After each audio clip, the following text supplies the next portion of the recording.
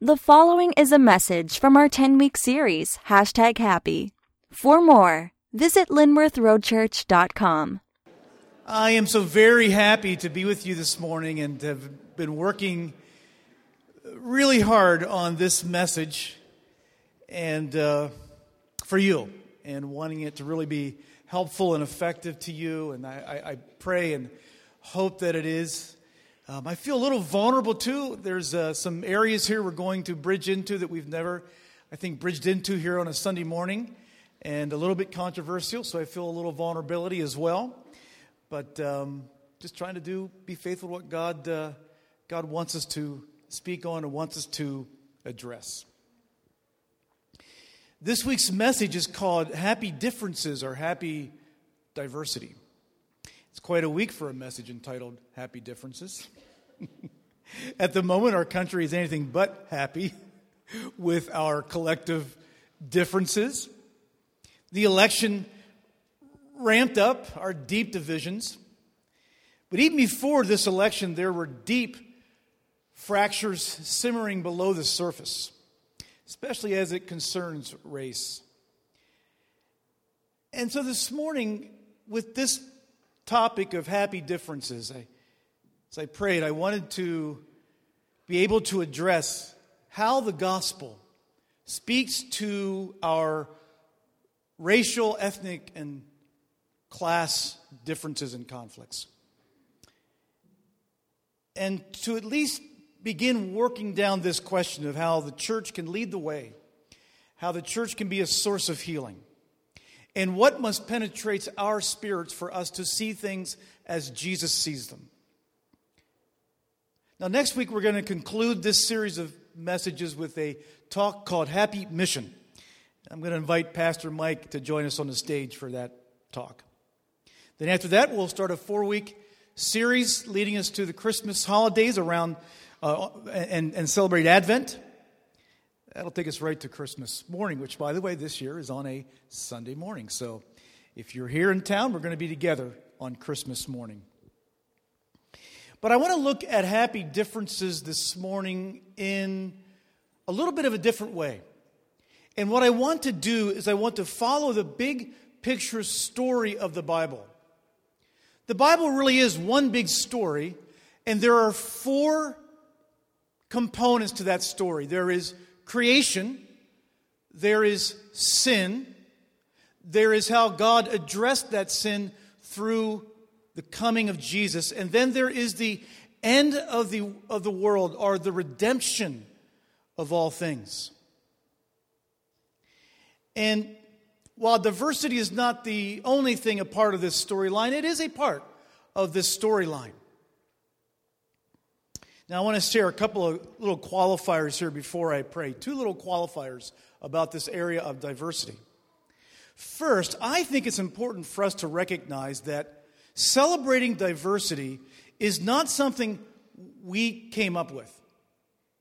I hate to break it to you, you're not the generation that invented multiculturalism, okay?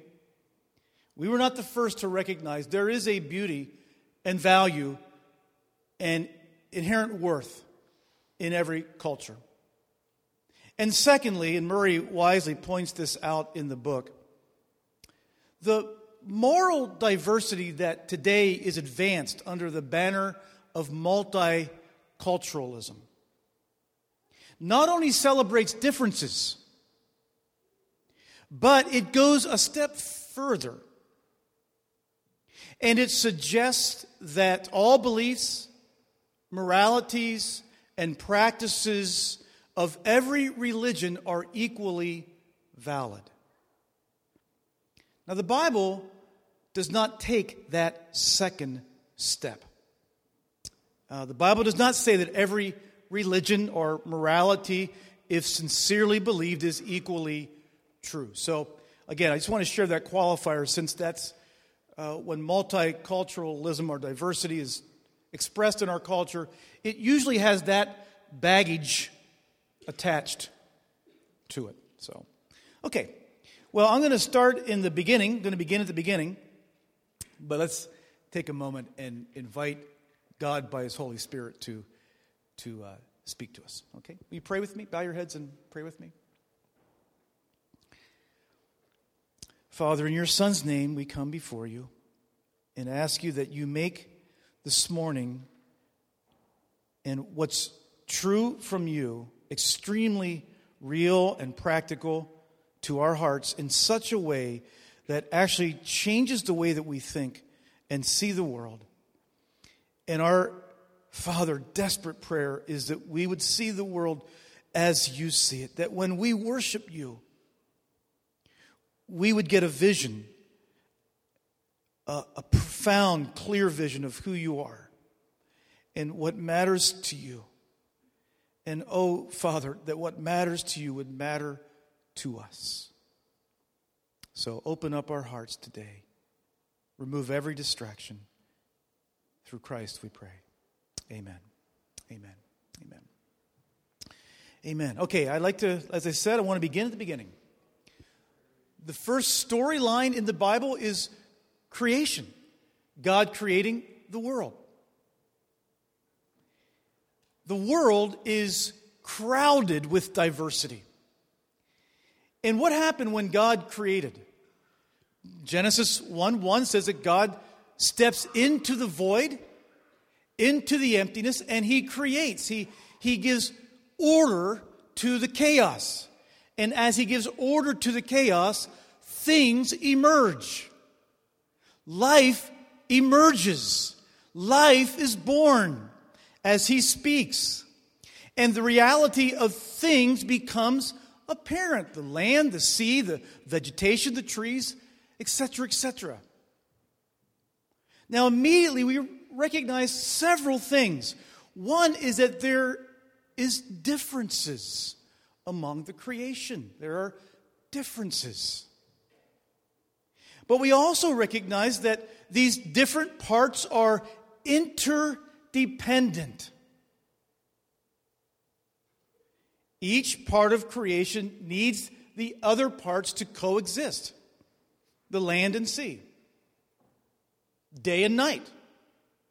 The plant world and the animal world. Even modern science today confirms for us the delicate balance of the ecosystem.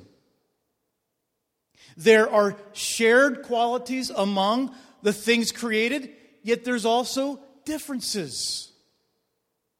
Nowhere can we see this clearer than in the creation of, guess what? Man and woman. Look at Genesis 1, verses 26 and 27. The author writes, he says, God said, let us make man. And this man, this Hebrew word for man, is the generic term for mankind. It includes men and women. Let us make man in our image after our likeness. And let them have dominion over the fish of the sea, over the birds of the heaven, over the livestock, and over all the earth, and over every creeping thing that creeps on the earth. So, God created man in His own image. In the image of God He created him. Male and female He created them. Now in the second chapter, this is the first chapter, in the second chapter we learn from the creation story that God breathed life into Eve by taking a rib out of Adam. Now that's important. For it signifies that they too, the man and woman, have shared qualities. They have shared human qualities. We also recognize that for Eve is chosen as a suitable companion for Adam after he had depleted all the other candidates for that job from the animal world. But to Adam's delight, she is also different, right? She's different. She's she's mysteriously different. And she's physically, she's intellectually, she's emotionally different. And those are all a cause for good. And when brought together, they complement and enhance one another.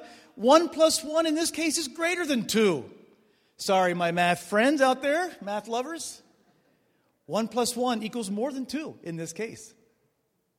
The woman made in God's image reveals unique things about the nature of God that the man could not otherwise see.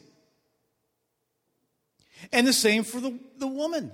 She needs the man in order to see facets of God's character that she would otherwise miss if left to herself.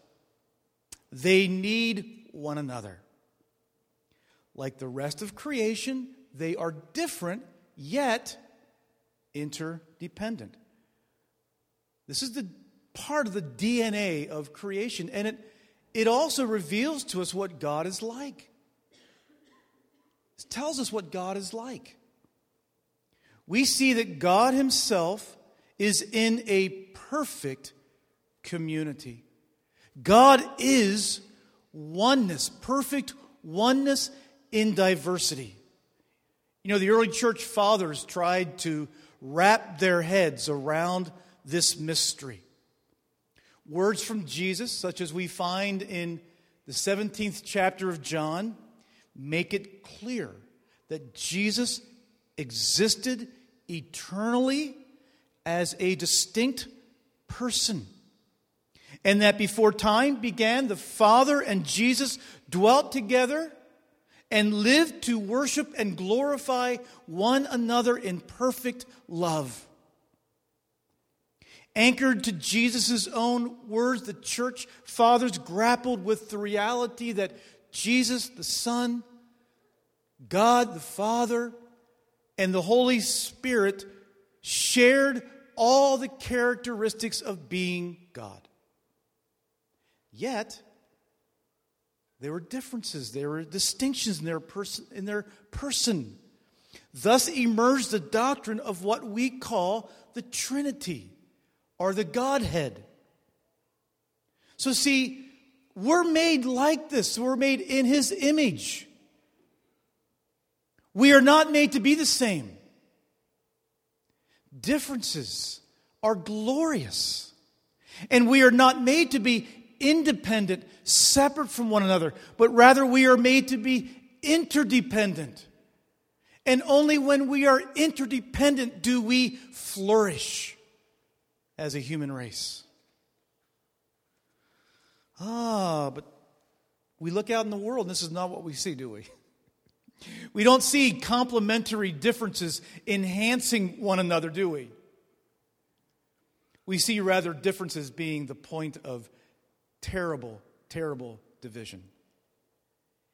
And that brings us to the second part of our Bible storyline. The second part of the big picture story of the Bible is that there's this thing called sin, or independence from God, that comes into the story.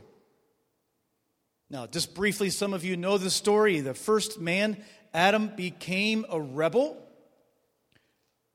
There was a tree in the center of the Garden of Eden, his paradise. And the command not to eat from that tree from the Lord God was a reminder to Adam that he was different. He was the creature, not the creator. He was not God. But Satan, the fallen angel, Adam's tempter, lied to him. He convinced Adam to betray God. And you remember what he said. Satan told him that by eating the fruit of the tree, he could effectively erase those differences and become like God. There's a pattern represented here demonstrating the effect of sin. Now, I want to try to, if you'll stay with me here, I want to try to apply this idea to how cultures, groups of people emerge and develop. You see, when sin enters in, the differences that God designed for our good, those differences get squeezed through the mold of human pride. And what is there? There's an overt and there's a subtle push for sameness. For sameness. Rather than celebrating the diversity of others, dominant cultures assume their superiority. They assume they are better and smarter. And driven by self-love, dominant cultures tend to seek to make everyone else become like them. Culturally, this is called assimilation. You see what I'm doing here? If you can just, again, under these two big headings, differences and interdependent, that's the DNA of creation. But when sin comes in, we get these effects. We get sameness and we get assimilation. Now, a little bit about assimilation. Not everything about assimilation is wrong. A country, a nation needs a shared language, needs shared cultural norms to exist. But this is not what I'm talking about. What I'm talking about is the sinful drive for sameness that carries with it a personal pride. It carries with it a distaste for others who do not look or dress or think the way that I do. It is a desire to simply have a minority culture go away. You see, in this kind of assimilation, the distinctions of the minority culture, what makes it unique and beautiful, what even they can reveal about God, melts away under the pressure to conform. Now, let's make this really practical. In light of all the rhetoric regarding immigration, which has been such a hot issue in this past election, I want to urge us to think as Christians, not allowing liberal or conservative talk show hosts to form our views on immigration, but to let the Bible speak to us. You know, nearly every Christian leader, conservative or progressive, believes there should be a fair and legal process guiding immigration, and that there should be reasonable protections set into place. And I think Jesus is concerned with that, because he's concerned for life. But I also think that Jesus is concerned about his church and is concerned for our hearts. There is that line of thinking that, as Murray points out in the book, that he himself confessed to. A thinking that says, I'd be happier, I think I'd be happier if there were not minorities living here. There's a certain rhetoric and train of thinking that says, this is my country. Which what that means is that my culture and my way of life is superior to others. And I would just ask, is that the attitude? What is the attitude we see reflected in Jesus regarding the immigrant, the foreigner? I'm drawn to the Great Commission, where Jesus calls his church to be a witness to every boy, girl, man, and woman in every people group across the world, whether they live across the world or whether they live here. I'm also reminded that in the Old Testament, how God would once a year give the Jewish nation, send them on a little journey, an event that would commemorate, that would help them to remember that they too were once foreigners, strangers, and aliens in the land. God never wanted them to forget that. Some of us forget that. When we think of the issue of immigration, we must think like Christ. We must think with the eyes of Christians and not simply protecting a certain way of life that we assume is superior to others. Now, the second part of this, under the interdependent, you see, rather than being interdependent, what happens when sin comes in is there is separation. We don't recognize our need for one another. And that leads to separation. And in the world of race, it even leads to segregation when sin comes in.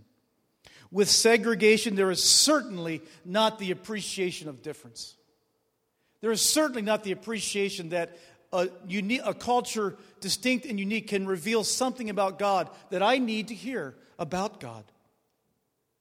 With segregation, there is the underlying assumption that we will tolerate you as long as you do not mess up our way of life. This is the effect of sin on a culture. Rather than the dance of unity within diversity, sin erases differences or separates us, segregates us from one another. Okay? How are we doing? That's part 2 of our storyline. Part 1 is creation. Part 2 is the impact of sin. Here's part 3. How did the coming of Jesus address this? You know, the coming of Jesus not only answers our thirst for forgiveness, but the cross also answers the problems of sin that become corporate. What I mean by that is that there are biases and sins that get woven into the things and the systems and the institutions that we create as human beings. So yes, the gospel addresses our individual needs, but the gospel also addresses the structural sins that emerge. Turn, if you would, to Colossians chapter 3.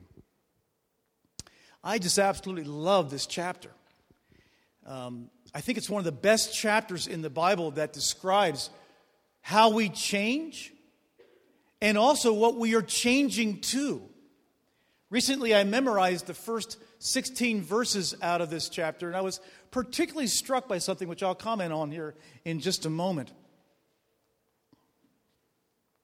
Now, this chapter begins in the first 4 verses by urging us to set our minds and hearts on Christ, to recall that we have a new life with Christ, that we will be made like Him when He returns, and that given who we are by faith and given our future glory, and given that we have Christ's resurrection power in us, verse 5, Paul tells us to put to death whatever belongs to your earthly nature.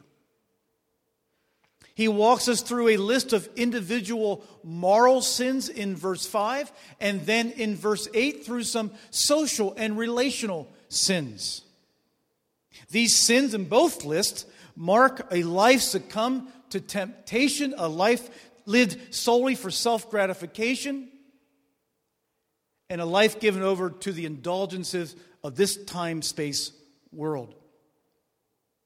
Now in verse 9, he extends the list of sins to lying to one another.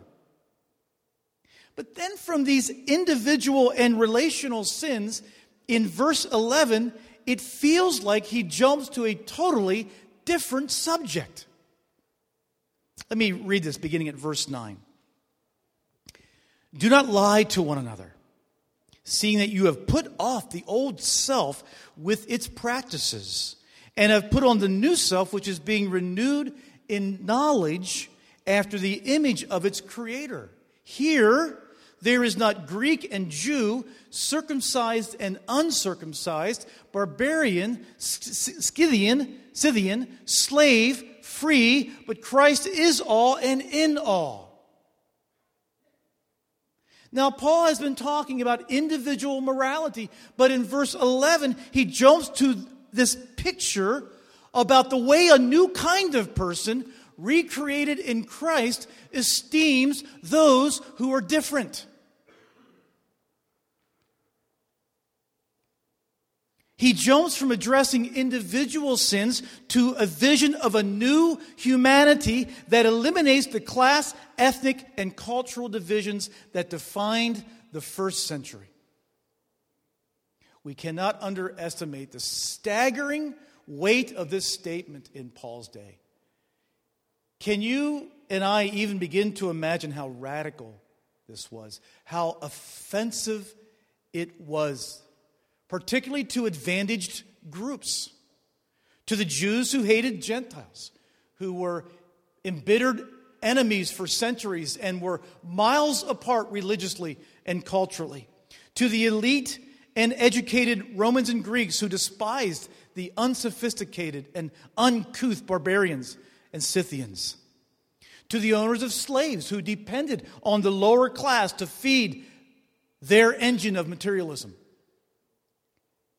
It seems like a different subject, but it really is not. What is Paul saying? I think really it's very simple.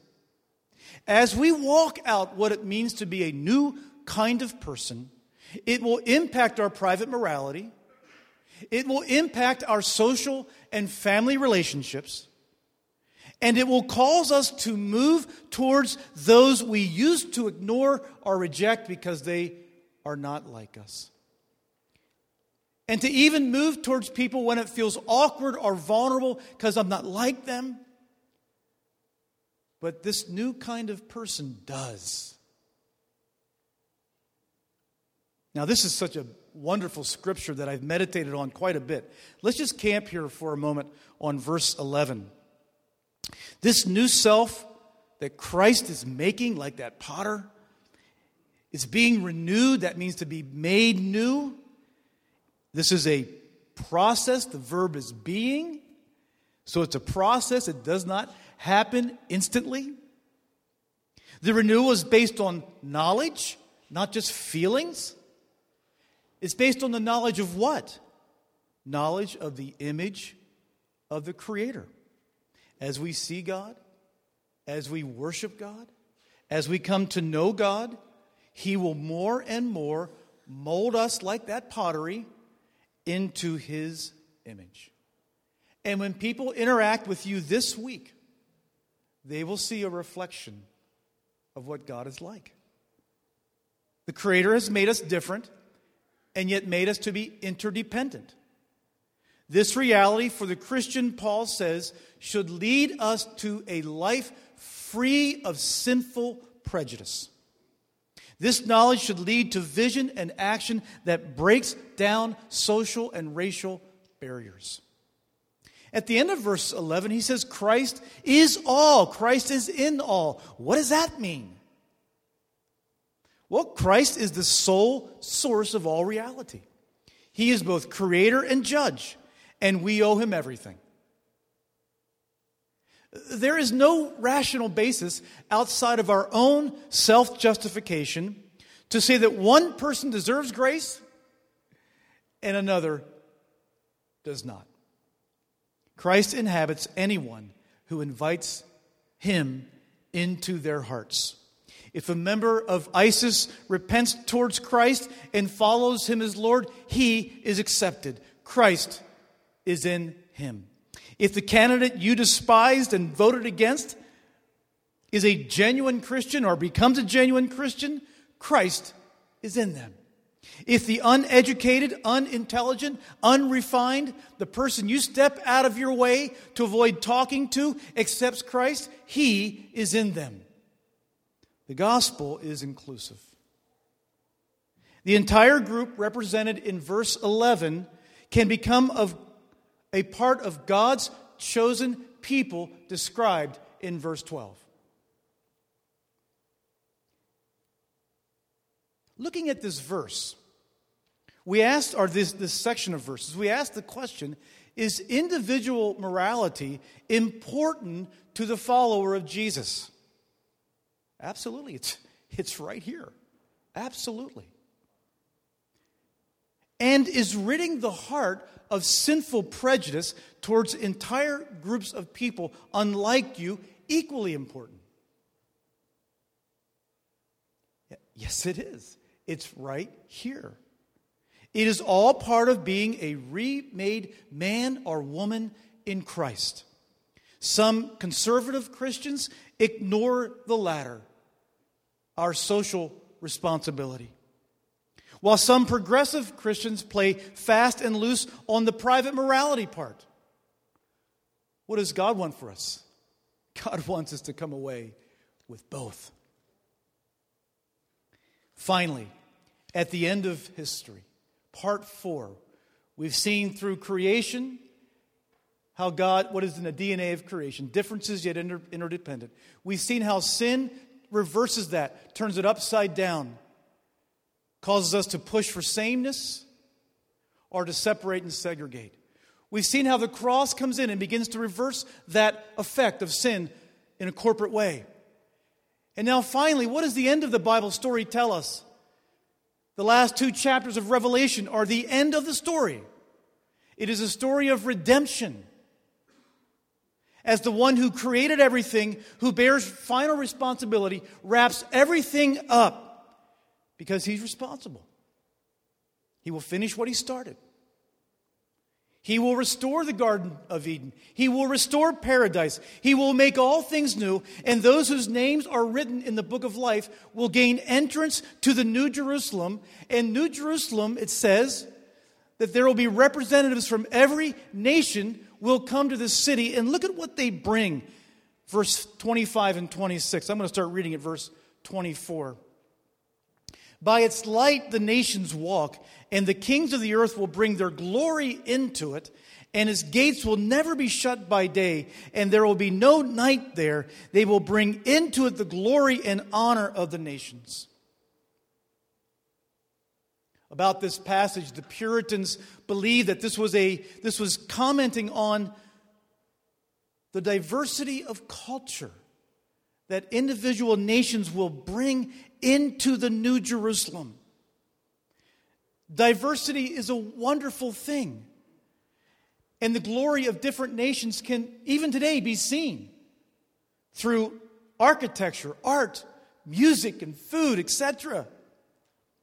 But this verse also indicates that at the end of time, we will witness and appreciate this glory to an even greater extent.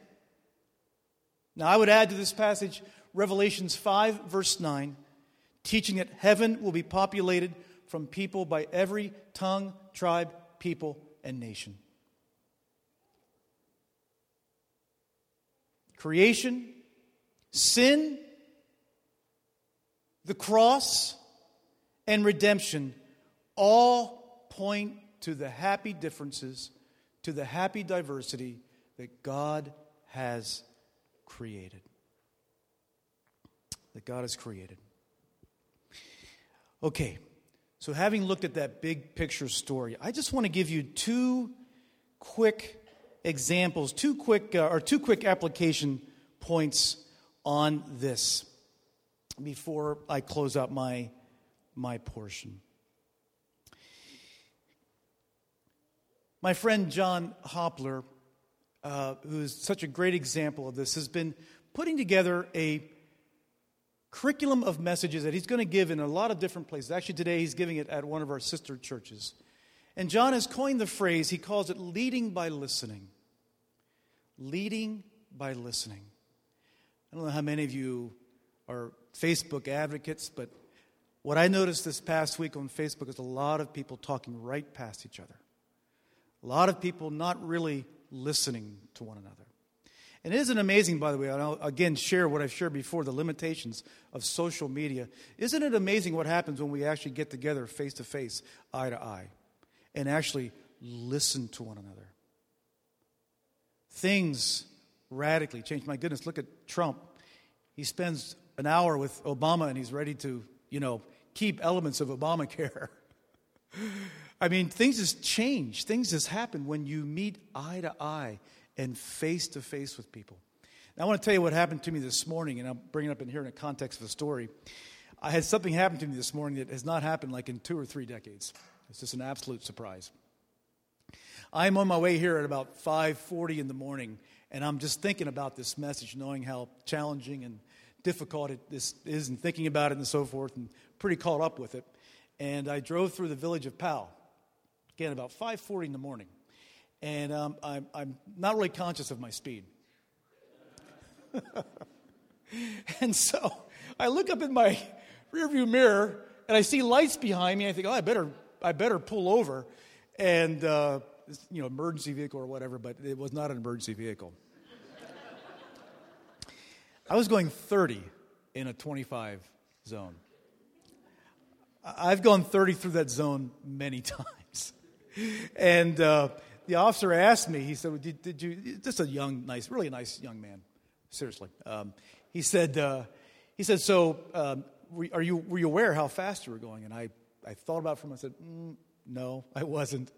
And so he, went back to the car, and he did whatever they do and took my stuff and came back and said, sir, thank you. Just go a little slower. Never know about this early in the morning deer and so forth, which is really true. And he said, just be a little more careful. I'm going to give you a warning this time.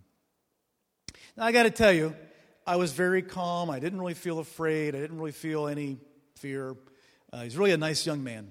And took about maybe 10 minutes, and I was on my way. Again, it hasn't happened to me in, 30 years. And I got to thinking about a conversation that we had with Lafayette Scales. And some of you might know Lafayette. Lafayette is one of the most well-known, prominent African-American pastors in our city. He leads Rhema Christian Church. He's a dear brother, a sweet brother in the Lord. And again, John, in this whole frame of leading by listening, John invited Lafayette to join us several months ago.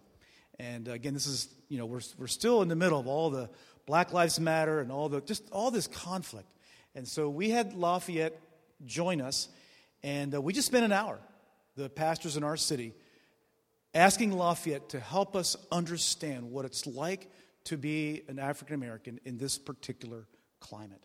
And as a pastor, what it's like for Lafayette to lead his church in this particular climate.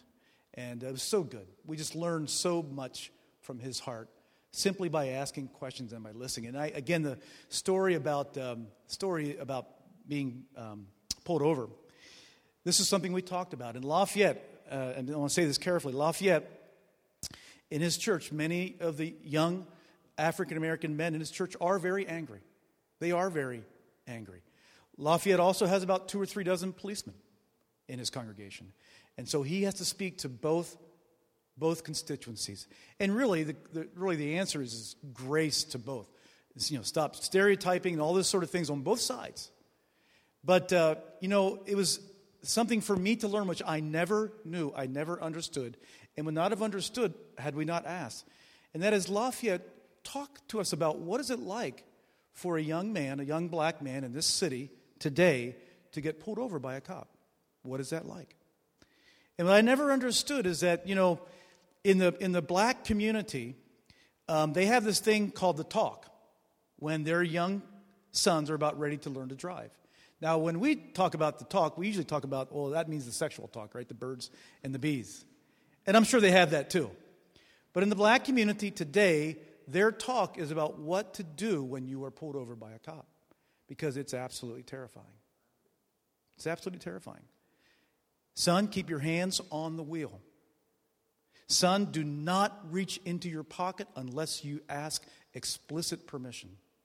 Son, do not reach into your pocket until you tell the officer at that moment, I am going to reach into my pocket in order to get my identification. Now, I don't know about you, and maybe there are some exceptions here. I never needed to have that conversation. My parents always told me the cops are good. They will help you. They will serve you. I never had a reason to fear them.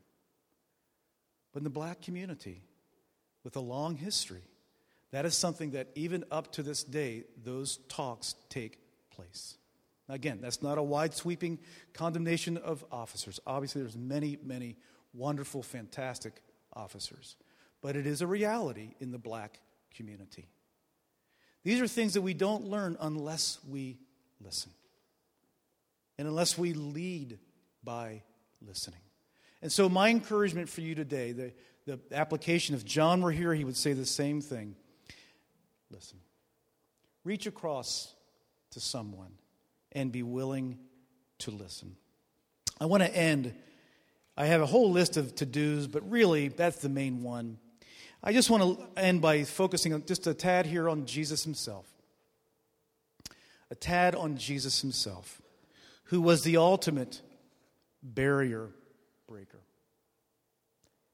Let me just review a little bit about what he did and to reflect, and I'm going to quote from Murray here, to reflect on the barriers that Christ, Jesus, smashed. He smashed national barriers by sending the gospel to all the nations. He smashed racial barriers by making a Samaritan woman one of the first converts, and a Samaritan man, these were hated by the Jews, Samaritans, a Samaritan man, one of his best examples of love. He smashed gender barriers by making women some of his closest friends and defending them from abusive men. He smashed age barriers by welcoming children into his arms and blessing them and rebuking those who hindered them. He smashed social barriers by befriending and eating with sinners. He smashed ceremonial barriers by touching lepers, healing them, and sending them into the temple. And he smashes class barriers by embracing rich and poor, the educated and uneducated among his disciples. Even his disciples, two of them were on opposite places politically, became part of his trusted core. But most of all, Jesus smashed the massive barrier that sinners,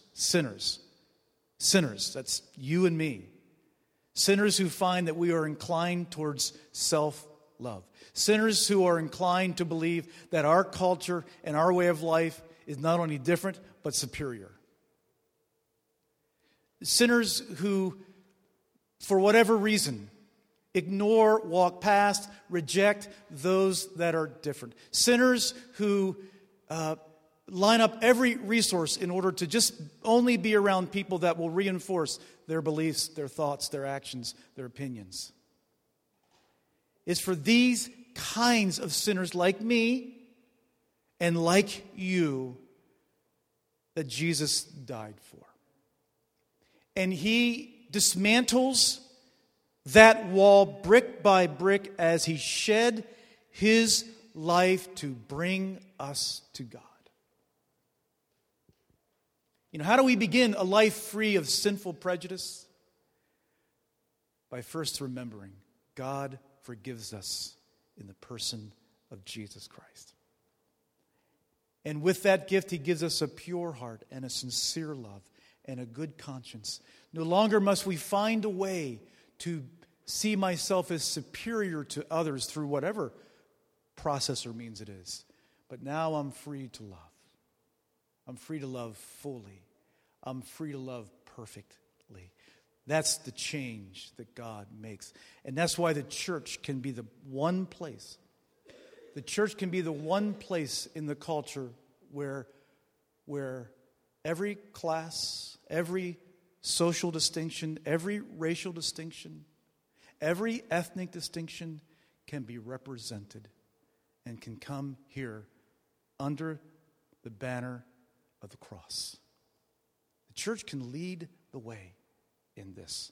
The church can become a healing force in our divided country. I've asked our life group leaders for this week to conclude your time by praying for healing for our nation, by healing for our divisions, and that the church, through both individual and collective actions, that we would lead the way in bringing racial reconciliation. We have every possible resource to do this.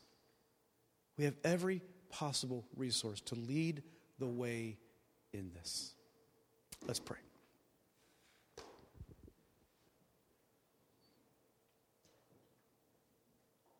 Father, thank you this morning for our time together.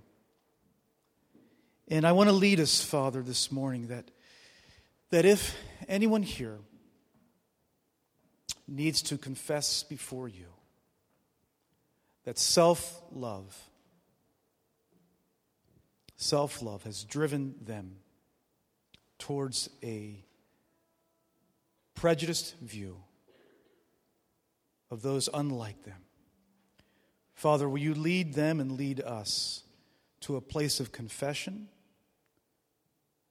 a place of remembering our forgiveness, a place of repentance, and Father, a trust in you to live and exchange your life through ours. and to reach across, to walk across that room, to reach out to a person unlike us. Father, what would be the collective outcome if thousands of Christians simply walked across the room and reached out to a person of a minority culture or a person different in some form or way? What would happen? Father, this world would change. So we ask you, Father, help us to be the church, first to one another in this room. Help us to be the church. And then secondly, Father, if we walk out of this place today, may we embody the gospel and be the church, be a force for reconciliation, both leading people, Father, to you and leading people to reconcile to one another. What a mission. The ministry of reconciliation. Let us embrace it. Live it as a church. We ask you, Father, to receive our singing, our music, our offering, our worship, our resources, our tithes, and may you multiply, Father, it with good all over the world. To every place you lead us, God, may it bear fruit for your kingdom. And Lord, lead to eternal happiness. In Jesus' name, for his glory.